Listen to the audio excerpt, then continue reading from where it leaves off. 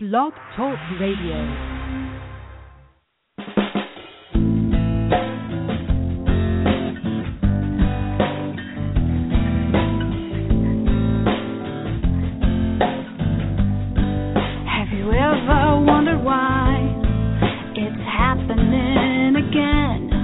Welcome to Mindshifters Radio with your co-host, the Forgiveness Doctor, Dr. Michael Ryce, and his wife, Jeanie. Michael and Jeanie share with you the wisdom of the ancient Aramaic internal process of forgiveness. They offer tools and support 5 days a week. They will support you in building a solid foundation within yourself to live in pure love. In Aramaic, Rachma. Michael is the author of So Why Is This Happening to Me Again? For more information on Michael and Jeanie, please visit www.whyagain.com. And now your co-host, the Forgiveness Doctor, Dr. Michael and Jeanie Ryce. To the brightness within you and the truth that is rooted within me. Hi, and welcome to Mindshifters Radio with the Forgiveness Doctor, Dr. Michael Ryce. I'm your co-host, Jeanie Ryce, along with Dr. Tim Hayes, and we welcome you to the show. Today is Monday, February the 8th, 2016. Our call-in number is 646-200-4169. Press 1, and that puts you in queue to talk to us. And we would love to hear your comments and your questions because that makes this your show. This is day 8 of our first intensive here in Orlando, and things are rocking. I'm not sure if we're ever going to get through all the material, though. Welcome, Michael. Thank you, dear heart, and welcome, everybody. We're honored that you're here to be with us and that we get to play with you at the next level. Do you want to mute your phone, honey? The next level of understanding these tools of forgiveness. And we are just in this really awesome, sweet space of moving forward in the intensive in a way that's just so sweet and so empowering. I'm not sure whether she might be available to talk to us or not, but we had one woman in the intensive who just had this monumental opening of seeing beyond the world of things and stuff. You know, we're continuously talking about we live in this energetic world, and what we're here to open people to is an experience of being energetic beings. And she was just sharing this with us in class that last night she had that opening and started to see energy and just a whole different shift that is pretty exciting to watch people go through. And, of course, the project is that of recognizing that as human beings, and we have a definition for that word, hold a newborn child, you know what a human being is. You know, people oftentimes will say to me, well, Michael, what is love? Tell me what that is. It's like, you know, there isn't a bucket of words big enough that you can put together to make what that word means. It just isn't. It isn't describable. But if you hold a newborn child, you'll know what it is from direct experience. And that when we come into the world, we all start exactly that way. And the whole focus of this work is to take one back to that ecstatic experience of connection to that pure presence of love that we are, without reference to all the enculturation that the culture gives us, all the brainwashing, the hostility, the fear, the grief, the rage, the sadness, the drama, the trauma, and to recognize that by forgiving those things, by letting go, we enter into a different experience. One that, you know, there really isn't words for, and one that leaves us freeing ourselves from the games of the culture. So it's pretty exciting to watch that happen. It's really a blessing, and I actually talked with Gail this morning. Gail, if you remember, was with us and walked us through, and we did the AA program, the recovery information. We did about a week of that, and so several times she's been able to tie in quotes and ideas that come out of that program with exactly what we're doing and exactly what's moving here. So it's been pretty cool to have her input. She had some nice pieces of the puzzle, and we'll cover those on Addiction Recovery Wednesday, and see that there's such a deep tie-in with that first century process with the first century Aramaic process of forgiveness. And so we're honored and blessed that you're here to be with us. And Jeanie, is Dr. Tim with us? Yes. Well, let's say hello to the young man and see how he's doing and what's exciting in his world. I'm doing very well. I had a busy and productive, loving weekend. I spent some time with my mother yesterday, and she's a football fan. So you might imagine what we did. Big game, eh? And we ended up watching the Super Bowl and talking about various things in the past. Her father was a football player, and so it was very, very nice. And one of the things that absolutely the most powerful thing for me in the entire Super Bowl watching experience was I sat there and I watched. I realized they spend, I think it was $5 million for a 30-second commercial or some bizarre thing like that. And this was a full minute commercial, so probably $10 million worth of advertising to sell a drug that is only being sold to us because we might have the side effect from opioid painkillers of constipation. And if you've got the constipation that comes from the opioid painkillers that your doctor gives you, you can take this drug to have freedom in your life. And that was the most impressive thing of all the pageantry and all of the hoopla and all the music. That is what stuck with me most. So that's amazing, isn't it? And the fact that I mentioned it to a few people since then, and they say, yeah. And I say, no. We got to quit saying yeah to that. We have to start saying no. This is a level of insanity. Yeah, sell me a medication whose only purpose is to help get rid of the effects of another medication that you've already sold me. So yeah, pretty bizarre. Take the red pill, take the blue pill, go down the rabbit hole. Anyway, it was a lovely time with my mother, and I had the experience of listening to several different internet shows over the weekend from the past, and stimulating brain cells about times that we've had, times that Sonny would call in, and times that Michelle would be there with one of her clients in the room, and so it was. I have lots going on, and I have the Unity Church in Woodstock is transitioning because their minister has retired, and he's done it the right way. He gave lots of notice, and he hooked them up with the Unity Village to start them on a transition process. And so the transition process has as one of his primary components a book titled Eye of the Storm. And the book Eye of the Storm is written capital I space OF the storm. And it's about conflict and how to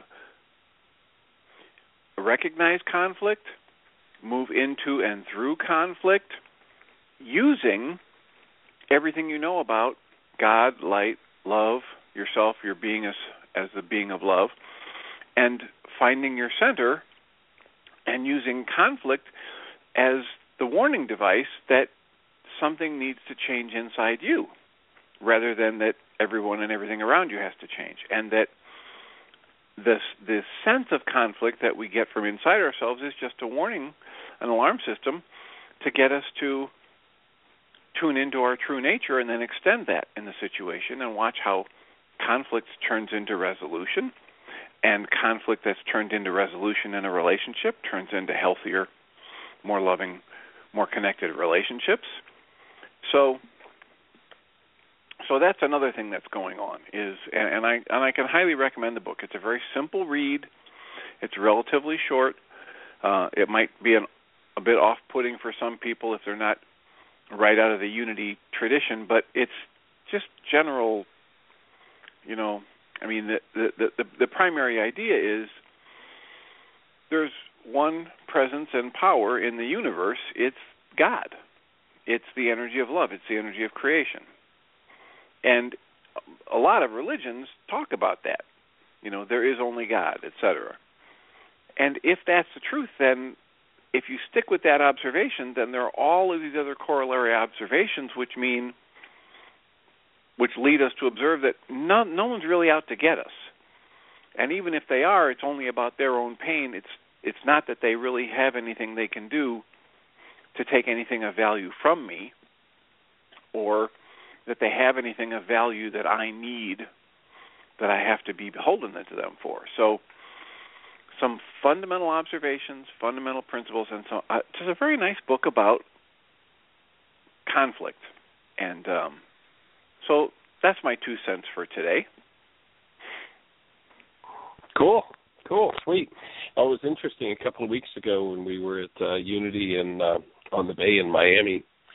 The minister there, who used to be one of the executives at Unity Village, when he introduced me on Sunday morning to do the service, acknowledged that the first time he heard this idea of responsibility was for me at Unity Village when he was a student in the school, and that acknowledged that we were pioneers at Unity Village for moving people into process work and taking responsibility. At one point, actually, the curriculum in the whole ministerial program, they were considering my work, and then there was someone else who worked at the village who had something that they wanted done, so they ended up going in that direction. But the gentleman who wrote that book actually wrote it.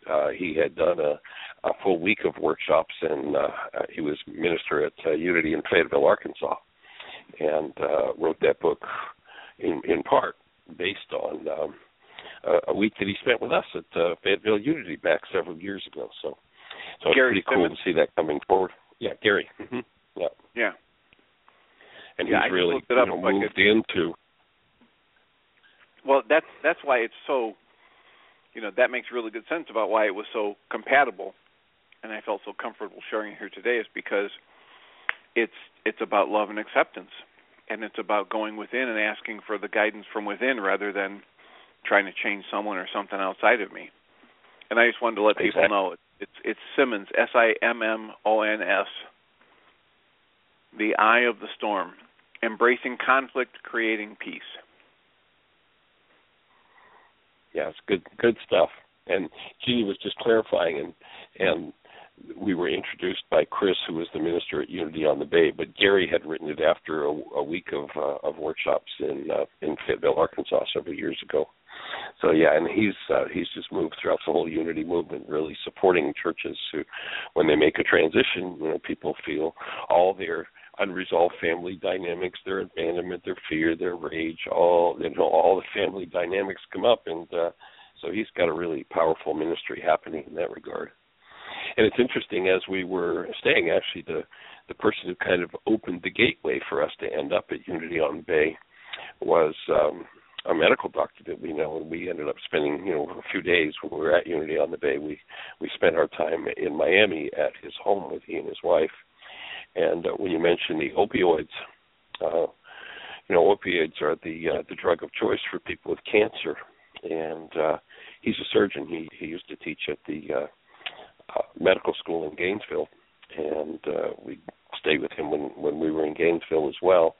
and he was sharing with us when we were there a couple of weeks ago that the research is showing that the use of opioids for people with cancer, and if anybody thinks we went into Afghanistan when there were no Afghanis on the plane that bombed New York, you might want to think again, because that's where all the opiate fields are. And there might be another reason then, going to Afghanistan when there wasn't one Afghani involved in, that whole thing. Gee, well, what was that about? And we might want to look at the fact that there's an oil pipeline that the oil barons who were running the White House at that time were trying to get across Afghanistan and couldn't, but they're there now. But he was saying that what they're finding, the latest research, him being a surgeon, is that opioids for painkillers accelerate death from cancer. And that there's a big flap happening in that profession, because, of course, it's a pretty big money business. So it is interesting that someone's going to spend $10 million to give you a drug to counteract the effects of that one. It'd be really nice to see every person in the world that tags themselves with the words healthcare in some way, shape, or form, along with their treatment protocols, to offer people healing as well. And it's cool to work with medical people who do that. It's really pretty sweet to have that opportunity. So interesting. Well, our call-in number is 646-200-4169. And if we can serve you, if we can support you, if you have a question that we can support you with, the energy's rocking here in Orlando. We have a beautiful day. It's mainly blue skies with some white fluffy clouds. I'm not even sure what the temperature is at this point. Probably in the 70s. So it's kind of nice. And we'll be rolling down and completing the first 9 days of the 16-day codependence to interdependence. And then we'll take 1 day off and move into laws of living. And if we can support you, if you are interested in taking your work to the next level, we do still have a couple spaces in that workshop. And other than that, if we can support you, pick up the phone, call us. If you're on the phone line, push 1. How can we support you? What can we offer you from the perspective of the first century Aramaic understanding of forgiveness that was taught 2,000 years ago by a man named Yeshua, that we've had the blessing of getting to uncover and use in our own lives and pass on to others? And one of the conversations this morning that really opened up for everybody was just recognizing the enormity of the work that needs to be done to bring a mind into understanding a mind that's been structured in a world of hostility, fear, rage, guilt, grief, that those are, normal human experiences, and to convert a mind from that into one that's actually based in the active presence of love. And, of course, we are really here to convert 100% of the planet. And the cheap copy of conversion is, I want you to come into my church. We're not interested in you ever entering the doors of any church whatsoever related to this work. We are interested in handing you tools with which, if your mind is based in and working out of hostility or fear as seemingly a normal or useful kind of thing, to convert you into recognizing the only energy that fuels the human mind properly is the active presence of love. Everything else, everything based in hostility or fear is insane. And that can be a tough piece to swallow, to build the brain cells to recognize that. If you go back to Yeshua 2,000 years ago, he says, in order to understand, and we could expand this, let's expand and it's not really a quote, but let's expand the idea.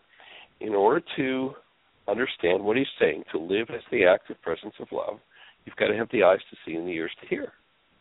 And, I think that probably, I think we could assume that most everybody in his audience had what we called eyes and ears, and most everybody heard the word love. So, what do you mean you got to have the eyes and ears? Well, of course we have those. Well, no, I don't think so. What's he saying? It's a movement from a mindset. It's a movement from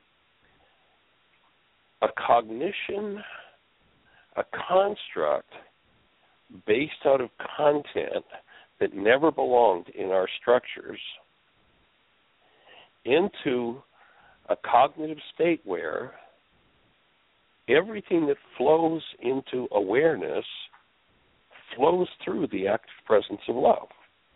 Now, if we look at the idea of the first law, where we're told, that by the Greeks, you're supposed to have love for God, for neighbor, and just like you have for yourself.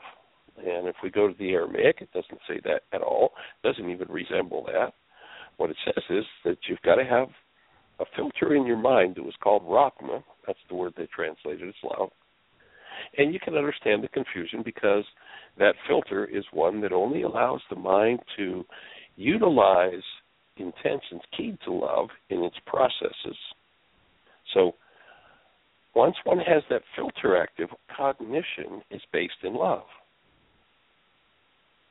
Changes everything.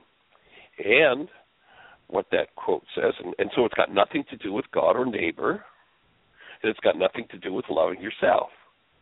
What that quote says is, you must maintain this filter in order to keep your cognitive guidance system, your realities, your mind's constructs based in love. You got to keep this filter open. And by doing so, you will maintain your human life. So in Aramaic, you must have Rahma for the creator, for neighbor, in order to maintain your human life. And, the enormity of doing that will be coming from a culture that's based in thinking that love is, put your head on the chopping block and accept my abuses graciously. Love is, self-sacrifice. Just give yourself up. Don't pay any attention or don't have any value for self. Just go into self-destruct mode in order to, uplift others. Or that love is sexual athletics. To make that shift and to even comprehend what that word means is huge. And in the conversion to that, to even understanding what that takes or what that means is huge. Now, I use an example of, I want, the person who's having this conversation, you the listener, I'm going to assign you a task. I would like you to go to the equator. And I'd like you to find a man or a woman who has never seen anything more complex than a dugout canoe. And I would like you to teach them what an igloo is. Think about, this is a good analogy for what Rahma is and why the Greeks didn't have a clue how to translate that or to make sense of it. And still today, most of the world doesn't have a clue what it meant. So imagine what it takes to take a man who's never experienced a temperature below 80 degrees. His whole life he's swam in this river, he's fished in this river, he's boated back and forth to, neighboring villages. I mean, as a child, his whole life, that's been it. So what do you suppose it's going to take to get him to understand what you and I take as for granted as a two-door igloo? I say that to you, and your mind generates an image, probably includes some blocks of ice and two little hoops of openings, and there's the two-door igloo. And that's easy for your mind to create a picture of and for you to understand it. But what do you suppose it's going to take? What are you going to have to do to get this guy from the equator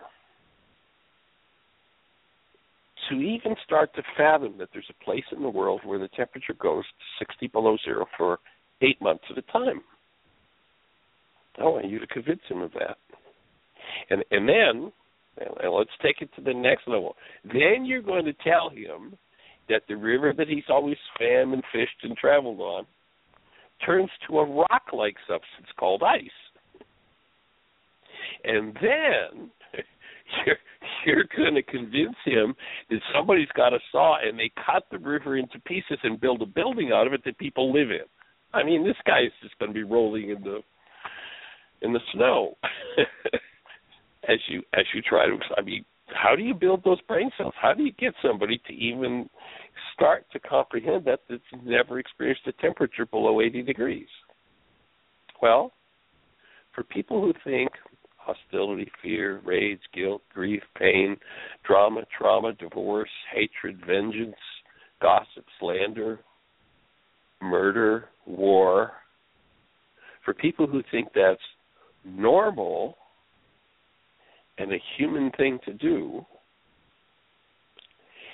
that's the guy living in the temperature that's never experienced anything below 80 degrees.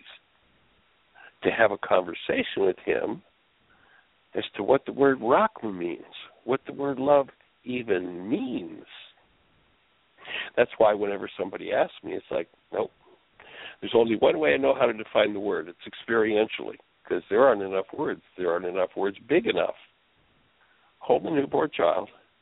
Let yourself be with the essence of that child. Now you know what love is. And that's where you and I started. And our cognitive system was never designed to carry anything other than that. But we've come to believe that's normal. We've come to believe that, I remember working with a guy last year. There's a fellow at Heartland last year. And he shared with me that his father only broke into fits of rage and abuse 3 or 4 times a year. I mean, that, it was no big deal. It was only 3 or 4 times a year. And to comprehend what this sweet,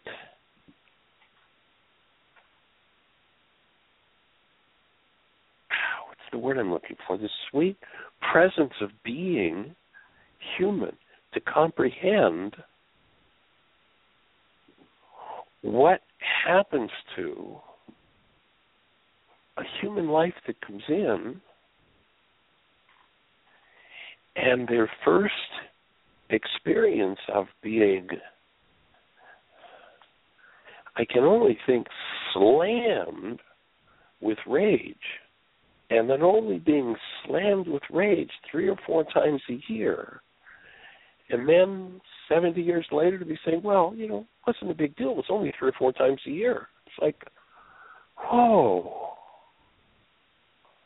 My heart goes to you that you ever had that experience once, because you were never designed for that. I was never designed for that. And yet, we live in a culture that thinks that's normal. And so, to make the leap for the fellow who's at the equator to 2-door igloos would be an easy transition compared to making the leap from murder, rage, rape, guilt, grief, hatred, trauma, viciousness are just normal human things. They're not human. They're not normal. We're not designed for them. So we're here to hold a flag up that goes against most of the currents of the world to say those things are not human. And if you want a human life, we're going to invite you to enter into the tool of forgiveness. And the tool of forgiveness means you remove those things, those energies, those experiences from your structure. Now, nobody who's been on the other side of that equation at first can even comprehend what that experience might look like, or feel like, or play out like in a family system. Who thinks the other is just normal. It's like it's not comprehensible.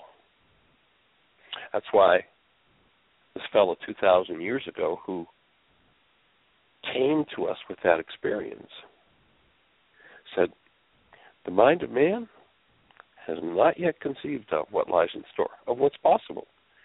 And this isn't a religious idea. It's just we're designed to live. A child is designed to come into the world and experience itself as a sweet presence of love that it started out as.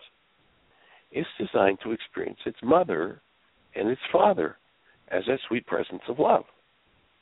It's designed to experience its siblings, its brothers and its sisters as a sweet presence of love.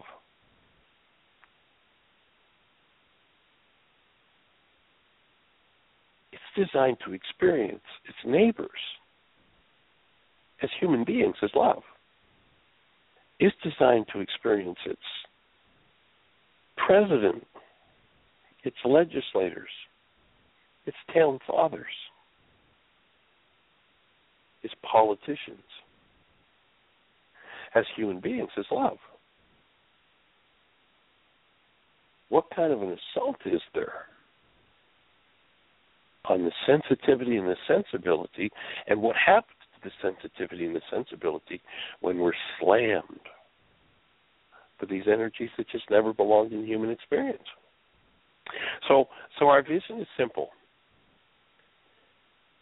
Do you think it's possible that we might just be able to create even a small group, a critical mass? This physicist Yeshua from 2,000 years ago said a little leavening leavens the whole loaf. And what he was in essence saying, I would offer, is that we don't have to go out and give everybody that experience. I mean, there we have a whole lot of work getting 7.5 billion people to comprehend that one. But if you can comprehend, and if you can take on the task of moving in that direction, here's what a little leavening leavens the whole loaf means. My background's in physics.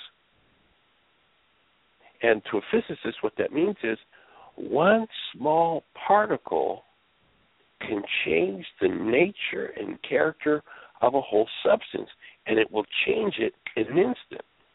You might remember this physicist saying, the world will be transformed in the twinkling of an eye, like that. So can we get enough people through the gate of understanding what we're talking about? They actually come to the point where they live as that presence of love, and together create an energy field that creates critical mass, permeates 7.5 billion people, and one morning 7.5 billion people wake up as human beings. And with that power and energy, powerful a presence of love, that powerful an energy field, what will happen is literally the frequencies held in every structure on the planet that have been bathed and normalized in hostility or fear, those frequencies are going to dissolve and dissipate, and there's going to be a transformation like you never imagined. That's the end of the world. It's got nothing to do with it being destroyed. It's got to do with it waking up in the end of the insane world that most people live in, the world that seems normal, the hostile a little bit, and fear a little bit, and terrorize a little bit, and blah, blah, blah. So that's what we're here to do. That's what we're here to hold the space for. One of the things that excites me in the whole process is the shifts that we see happening. Many of you have heard Michael Coughlin on the show with us, sharing, his returning from the Middle East as a military trainer, killing people and training others to kill people, and the intensity of his commitment to that. When he came back, he couldn't find many thrills, so he'd troll crack neighborhoods so people would attack him, so he'd get a chance to use his skills at beating people to do that. Last Sunday, Michael was the presenter at CSL in Boca Raton who presented the Sunday service. Results don't get much better than that. It's just awesome. And, every conversation we have, he's like, okay, I got somebody, he's doing a support group every Sunday morning at CSL. And, our conversations are about, hey, Michael, what about this piece? How do I get through this piece? How can I support people with that one? What about this question? And, it's like critical mass is coming, folks. It's on its way. Get on the train. If you're not doing your work, if you're not picking up that wake-up sheet and waking up from your rationalizations for hostility, fear, grief, rage, drama, and trauma, pick it up, go to work, and become part of the critical mass. And we're going to see things shift in a way that we just couldn't have imagined. And it'll happen in a fraction of a second. And you had a caller, Jeanie, but they've gone? Oh, okay. Well, we had a caller, but they disappeared or fell off the line. So if you're still listening and you've got a question for us, hit 1, and we'll be delighted to talk with you. Any thoughts in that direction? I know, Tim, one of the inspiring pieces that you brought to this puzzle, and someone's actually got I think it might be Mary that has the book here, is the Gentle Art of Blessing, and the story that one unfolds about the gentleman who was in Poland in the Nazi invasion and watched his family be murdered, and yet decided that he was going to live his life, and the difference it made and the practicality of that. Anything to share? Well, that's a story of from history. There are probably hundreds of thousands of those, but we've got people like Candace Pert and Bruce Lipton that, for those who are more modern and want scientific proof, that every time I think a thought, it generates chemicals in my body, and the chemicals are just energy, but they've been energy that's been so slowed as to be perceptible to the senses and these scientific instruments. And they tell us that the quality of the thought I choose determines the quality of the chemical that gets generated. And when those chemicals build up in my system, I get to live with, as you say in some of your presentations, I then get to live with the effects, the actual physical effects and consequences of my thoughts. And it's demonstrable to me in the middle of my upset when I can take a breath and cancel my need to be right and cancel my need to figure this thing out. What happens in my body physically in that moment? And that's the tiniest fraction, but a very real experience that lets me know there's another option. And the way I like to talk about it, I've been listening back to some of the other radio shows in the past, and I hear myself say things like, every single time I do a worksheet and it shifts my energy level from anger either to sadness or fear, or from anger to calm or anger to joy, I demonstrate one more time, one worksheet at a time, that my thoughts that I choose have the power to create my experience in the moment. And if I don't like the experience I'm having, I can learn the skill to elevate myself out of the conscious, rational, figure-it-out mind to the intuitive mind and choose a different approach, a different set of thoughts. And with that, transform my experience of life in that moment. And one worksheet at a time, I prove to myself that what the culture has been teaching me about how it's everyone and everything outside of me causing my upset hasn't been accurate. That's a hallucination. And it leads me on a wild goose chase that always keeps me feeling drained of energy and frustrated. And if I pick up the tool and actually apply it to a situation in my life, I remember, what's her name? Michelle had a client in the office once when she called the radio show, and the young woman's name was Rachel, and Rachel said, so what's an example of what I could use this worksheet on? And she had just finished talking about doing a Mindshifter that stirred up so much stuff that she was so upset that she felt she might have to go to the hospital.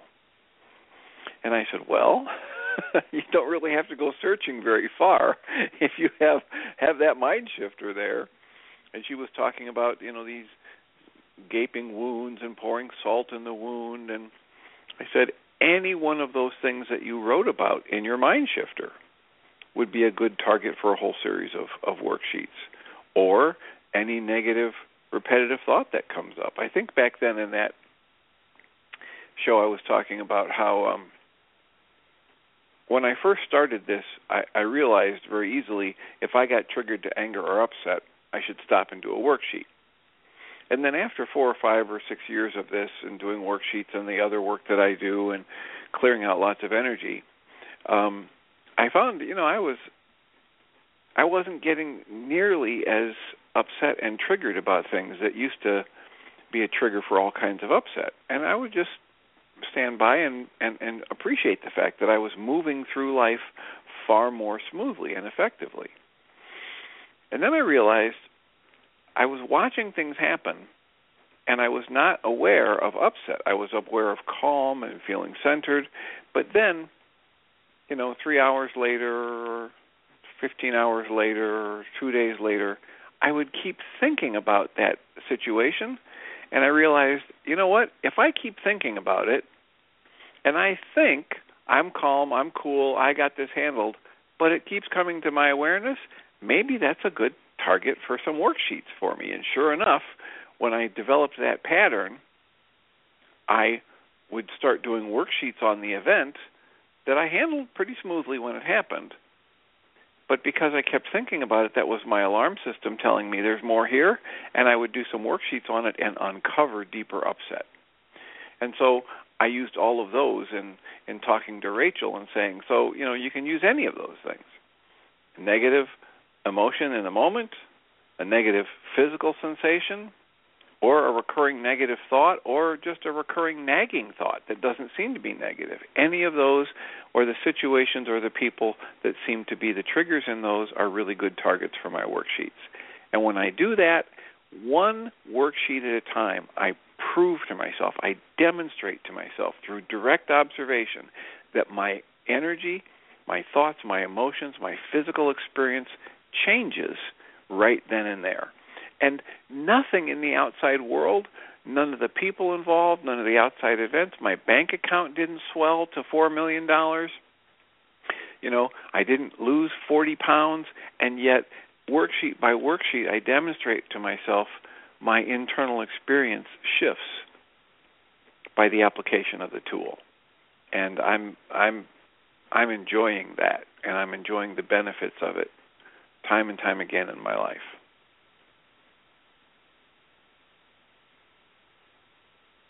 So I'll take a breath and see if there's any reaction to that. With a mute button on or not. I had to get to my mute button, but I certainly join you in that, Tim, and it's the whole essence of the work. What you just described is the whole essence of the work, is to getting to that point. And it was pretty powerful today, where the comprehension, the group, and the energy went to really recognizing that we could actually function without the presence of hostility or fear. If we could stop pretending that somebody else is the cause of it, and that forgiveness is about removing that hostility or fear, and it goes in layers and chunks and pieces and layers, and returning to the space where we can actually function out of the truth of who we are as the presence of love, and that it is a major piece of work to do, and we're here to support that and to anybody on the planet. I'm so delighted that we have today this technology available to us, that anybody on the globe that's got access to a computer can be part of this conversation and can gather support. A couple of people in the radio show today were saying, that even at times when, they're not doing wake-up sheets, that they do listen to the show every day, and that's been a real lifeline for them to stay involved in building the brain cells for the conversation and the comprehension. I've actually got a conversation going on with someone on Facebook that's current, who when they put up a post on Facebook about a particular man. There was a movie made about recently who's considered to be a hero, and how, just how great it is. And I posted some thoughts from his book about how he believed that killing was fun, and claims to have been in Katrina and enjoyed shooting looters. And when I questioned the belief that this was heroism, they were quite assaulted and insulted. It brought up a lot of insult for them, and we've had this ongoing conversation about what it really means to be human, and that rather than there being any kind of an insult, just questioning that, what have we been convinced to believe, that someone who says, in his own words, in his autobiography, that killing is fun? What have we been convinced to believe, to think that somebody who could even conceive of that? I don't know if you remember back, there was a show back, maybe 3 years ago, where David was on with us, and we were talking about the military and such, and as a person who was in Vietnam, asked him what was the most difficult thing for you to do, and what David came up with was the most difficult thing for him to do as a soldier was to take somebody else's life. And so there are lots of conversations to be had to clean up the beliefs of the culture that can lock us into cognitive realities, the brain being able to generate pictures that seem illogical and rational based in something other than love. And it's a big challenge and a big conversation to have, for sure.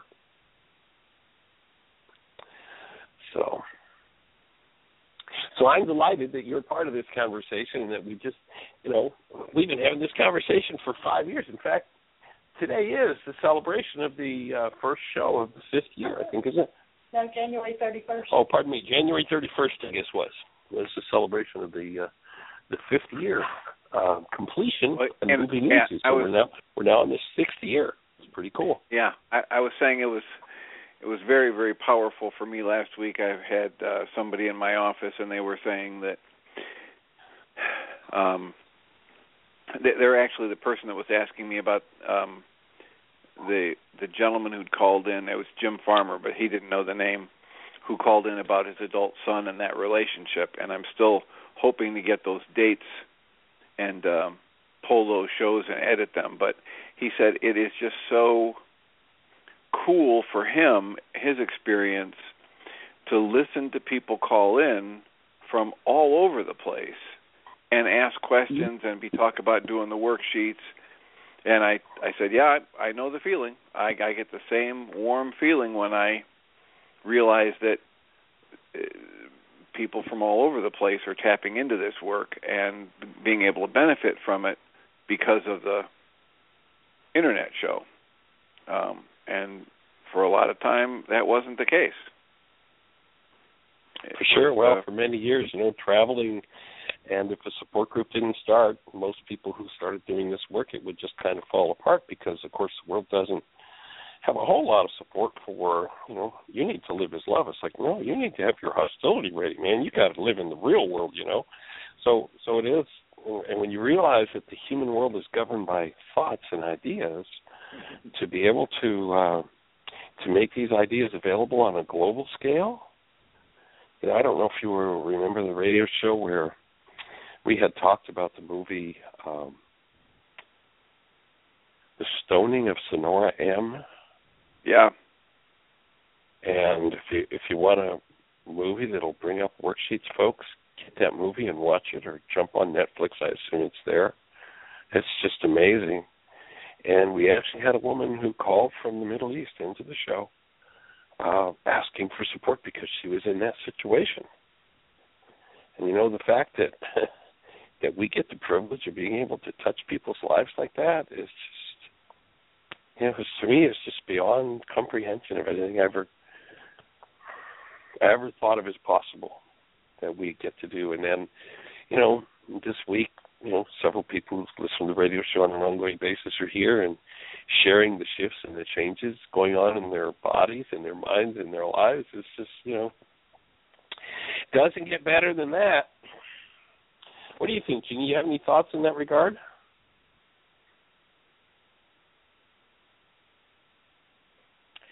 Jeanie says she doesn't have any thoughts. So our call-in number is 646-200-4169. If you have a question for us, we'd love to hear it.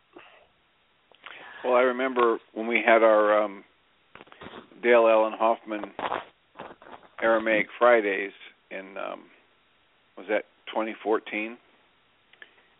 And yes, he was just so complimentary about, because he knows from his own work, his own commitment to do his work, to spread it around, to travel. He knows what an enormous commitment it is to do this 5 days a week. And he was quite complimentary, and I often think about when you're, you, Michael, and Jeanie are traveling like that and getting that kind of compliment from somebody else who does that kind of traveling. It just, that's high praise. And, of course, the benefit is, as you were talking about, you get to hear the stories, and gratefully from time to time you actually get to hear the feedback from people who are benefiting from all the effort you're putting in. Excuse me, Tim, I was distracted the last couple of seconds there. Jeanie had just gotten a text from Rex about the movie. If anybody didn't get the name of that movie, and go with worksheets and a big sign that you hold in front of yourself to breathe. It's The Stoning of Sonora M., and it's a true story of a woman who, in the Middle East, if a woman is found in adultery, they literally bury her up to the waist in the earth, and then they stone her to death. And in this case, this woman, which I understand happens fairly often in the Middle East, when a man wants to get rid of his wife, he'll frame her, he'll set her up. And in this movie, this woman is set up by her husband, who's attracted to a younger woman, and he sets her up to be a caretaker for an old man in the village who's a widower, and then conveniently arranges things so it looks like she's become sexually involved with him. And so now she can be categorized as an adulteress. And the first people who are required in that scenario, in that culture, to throw the first stone, and this is where Yeshua says that he who is without sin throw the first stone, are her children and her father. And so her two boys and her father participate in stoning this woman to death.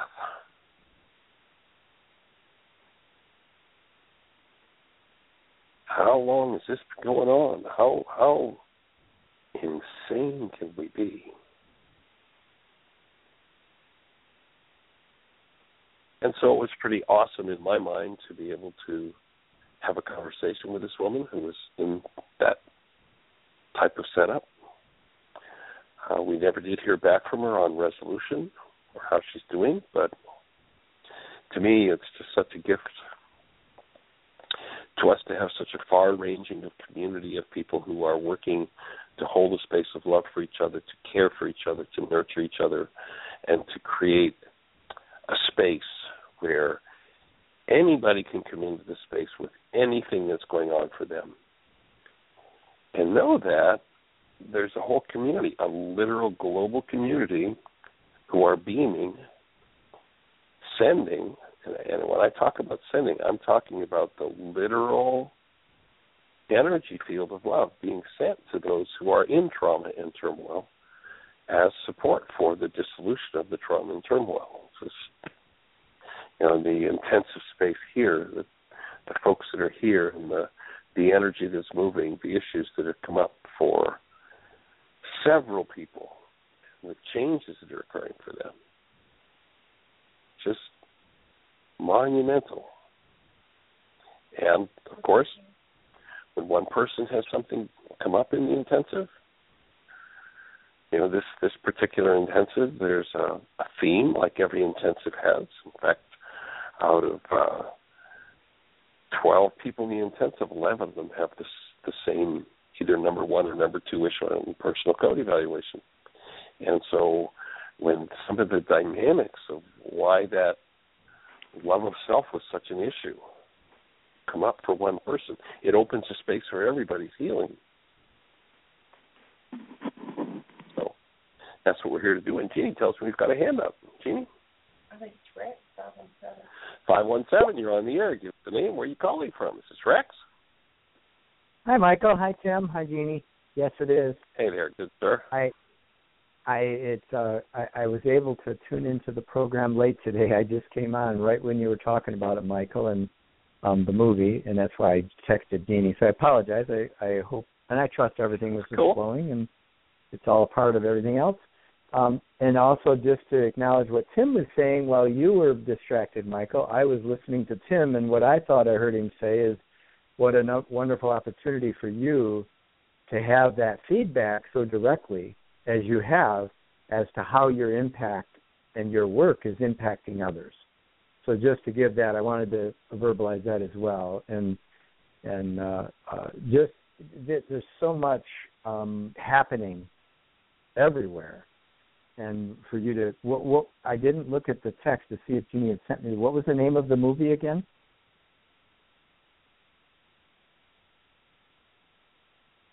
It's called The Stoning of Sonora, Sonoram.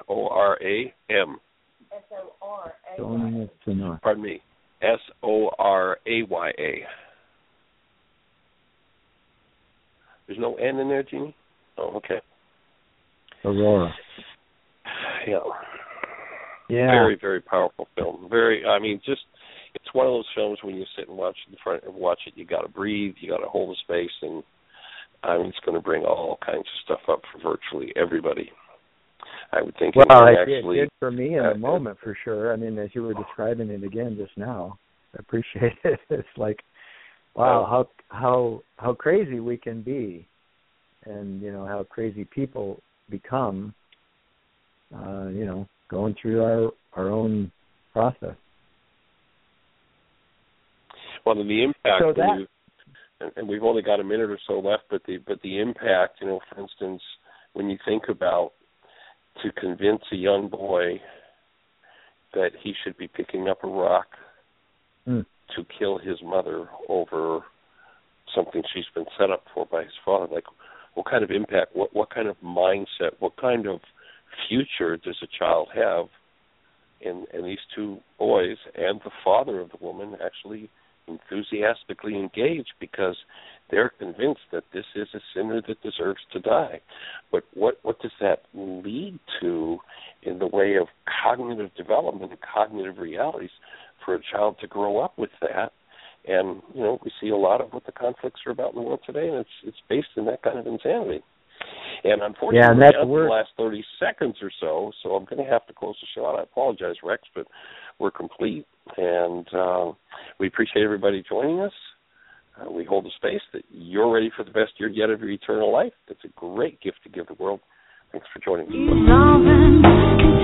Thank you for listening to Mindshifters Radio with the Forgiveness Doctor, Dr. Michael Ryce, and his wife, Jeanie, who present the internal Aramaic process of forgiveness. Michael and Jeanie are here every Monday through Friday on Earth Angels Radio. For more on Michael and Jeanie, please visit www.whyagain.com. That's www.whyagain.com.